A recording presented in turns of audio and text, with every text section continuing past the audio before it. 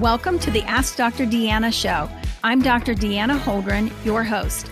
Join me weekly as I cover various health-related lifestyle medicine topics that you get to request. This show is for anyone who wants to proactively improve their health position. I hope you enjoy the show.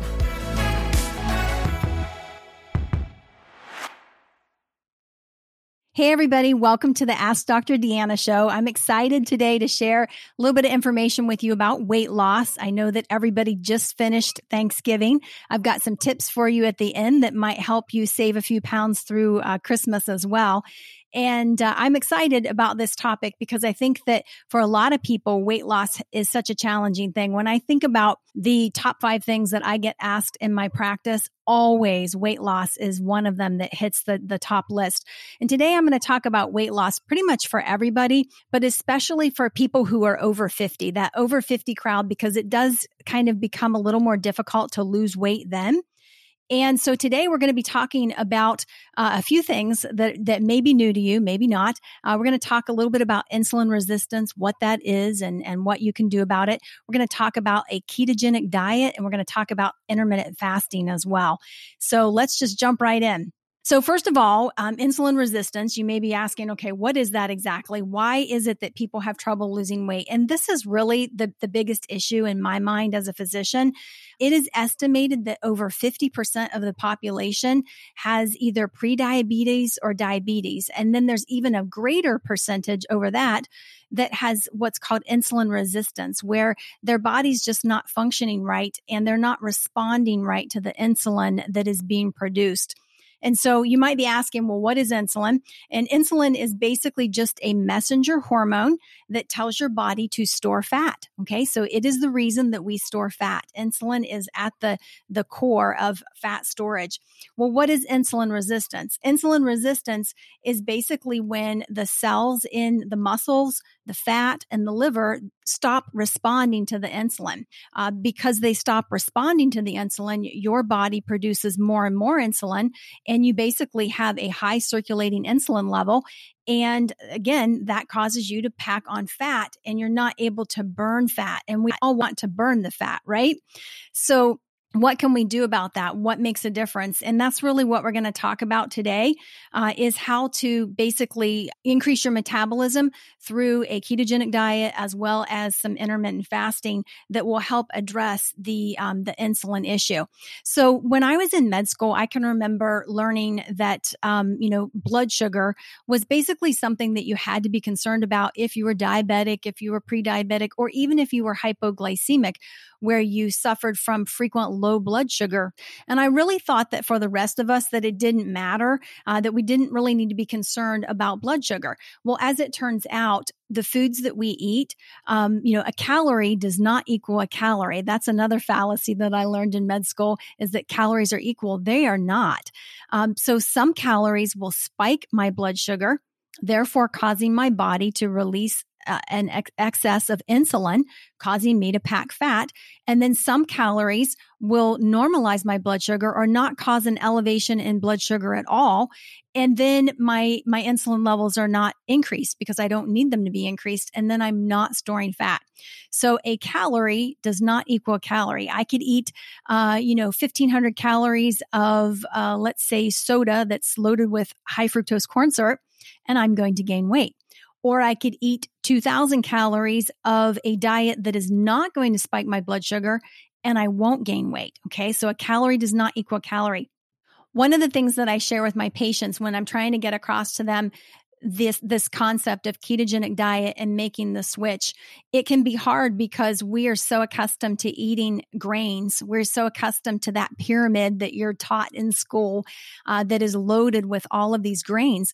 And the thing that came to my mind is, when you think about the cows and you think about grain finished cows or grain fed cows, well, in a sense, that's what we've become. We've become grain fed here in the US as well, as we've consumed more and more higher quantities of grains every year.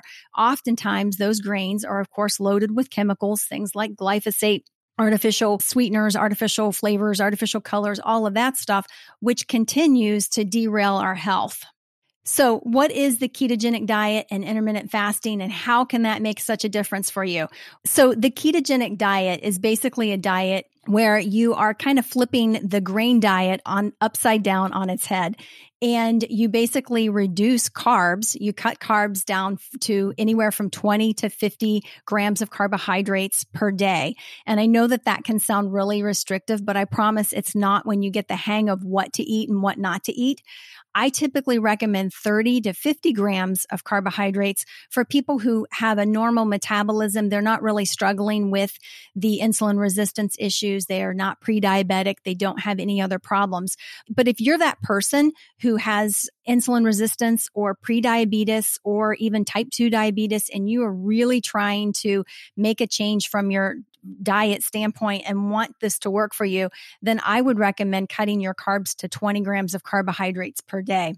So by doing this, you are basically keeping that insulin level low throughout the day. And the thing you have to realize is that insulin, not only is it the fat packer, it's a growth hormone, but also if you look at the typical diabetic out there, take a type 2 diabetic who has been placed on insulin because they've not been able to control their diabetes either through diet or with medications.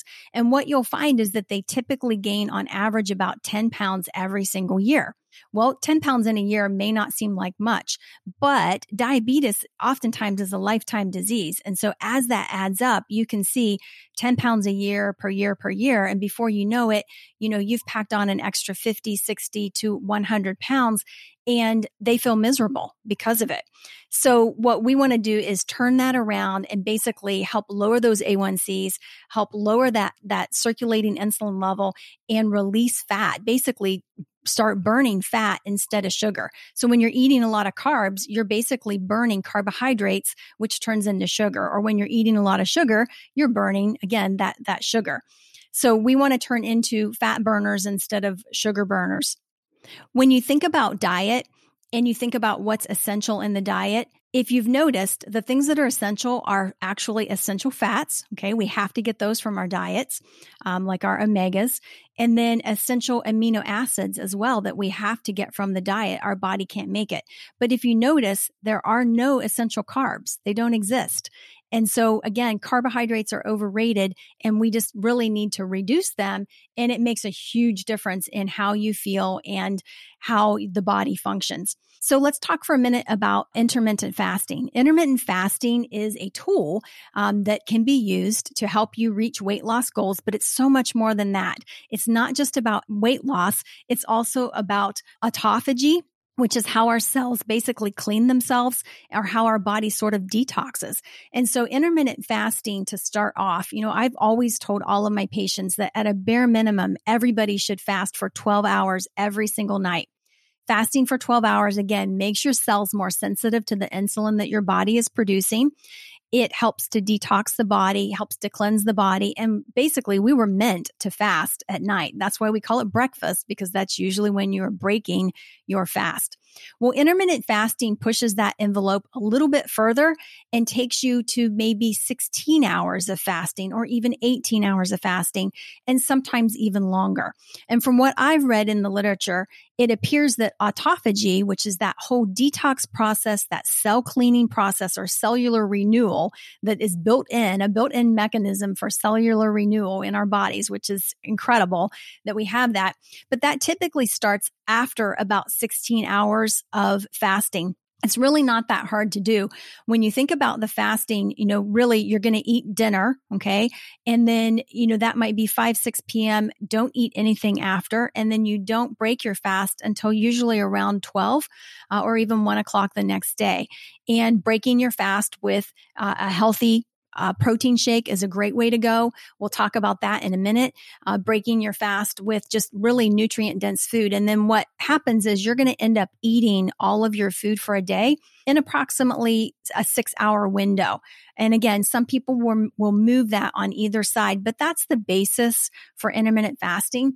Intermittent fasting combined with the ketogenic diet, in my opinion, is the best way for people to drop pounds, reverse insulin resistance, get their body back on track, and to be able to see an improvement in so many other areas of their health. A lot of foods have a glycemic index listed, and a glycemic index, if you're not familiar with that, is just a number that tells you, it's a number from 0 to 100 that tells you how likely is this product, how likely is this food to increase my blood sugar. And typically you're going to want to stay with foods that are really around the 30 and below mark. And there's a whole list out there on the internet that you can find on glycemic index, and that can sometimes help guide. But remember, it's not just about the glycemic index. It's what happens after you eat the food. I mean, yes, it's going to spike blood sugar, but when you look at the next 2 hours, what does it do to your blood sugar there as well? And so some people will even look at an insulin index, which is rather new. I recently read some research out of Indiana University, and it basically was dealing with diabetics in a ketogenic diet, type 2 diabetics in a ketogenic diet. And the results that they got were incredible. Not only were they able to come off of many of the medications, but they lost weight and they felt better, and it made a tremendous difference in their overall outlook in life as well. Another thing that you're going to want to do when you're doing a program like this is basically some exercise. You want to add in exercise. And I always say to get at least 10,000 steps every single day, it's really important that we get moving. We have moved into this sedentary sort of lifestyle that really doesn't serve us. So we need to move more. And again, a great goal is at least a minimum of 10,000 steps a day. You get out there, walk, breathe some fresh air. If you like, other forms of exercise, that's fantastic too. But the key is basically just to get moving. And then the other thing that I want to point out with this program is when you are doing intermittent fasting in a ketogenic diet, it's really important that you not snack in between meals or after meals. And the reason behind this is that when you do eat, you are going to see an increase in insulin levels to some degree, and then that's going to come back down. When you snack in between meals, you are basically raising that insulin again, and you're kind of doing this yo-yo thing. And so it's better to just avoid those snacks altogether. A few tips that I like to give out, especially during the holidays. And if you are just off of Thanksgiving, I'll tell you the best thing you can do right now is fast for a whole day. You will feel better if you fast and get moving. It'll make a tremendous difference in your energy level and even how well you sleep. But basically, a tip that I like to give before going to an event, a holiday party, a gathering, whatever, I typically will have a protein shake, a low glycemic index, low carb, low sugar protein shake that basically will fill me up so that I am not tempted by a lot of the things that you typically will see at an event like that. And if you do fall off the wagon there and you eat too much or overindulge or whatever, again, the best way to reverse that, it is simply to fast the next day, immediately jump back on that wagon. Let me talk for a minute about protein shakes. A lot of people don't realize that whey protein, which is often found in a lot of protein shakes and powders and so forth, whey protein actually will spike your insulin level. It's going to cause your insulin to go up, which again is going to cause more of that fat storage. Pea protein is a better option. And pea protein has a smaller insulin response than whey protein, mostly because its breakdown and utilization by the body is slower. So that's going to be a better source. And fortunately today, there are great products out there that are available that will help you because they are low carb and they are low sugar and they're just easy to implement into your day. Whey protein is counterproductive for weight loss. It's going to spike your insulin level, as I mentioned earlier, and it's going to spike your insulin level faster than white bread, believe it or not. So low insulin must be maintained so that the body is not storing more fat. You can only burn fat in the state of low insulin. If you're eating 3 to 4 ounces per serving of protein with 1 to 2 cups of green vegetables as your main meal, cooked with coconut oil, avocado oil to add flavor and satiety, then that's really the best thing that's going to help fuel your body and give it what it needs. You want to make sure that you're eating nothing out of a bag, a box, or a drive-through window. Those are the no-nos. No bags, no boxes, no drive-through windows. After a few weeks of following this ketogenic diet and intermittent fasting, you'll find far less aches and pains, better sleep, and fewer cravings, and overall improvement in your health. Before you start a program like this, I want to encourage you to check with your doctor. I am a doctor, but I'm not your doctor, probably not your doctor. And so it's always best to check with your doctor before starting a program like this. I hope you've enjoyed the show, and I invite you to ask questions. Go to DeannaHoldren.com and fill out the page, send me a message, ask a question, and maybe your question, your topic will be chosen for our next broadcast. Thank you.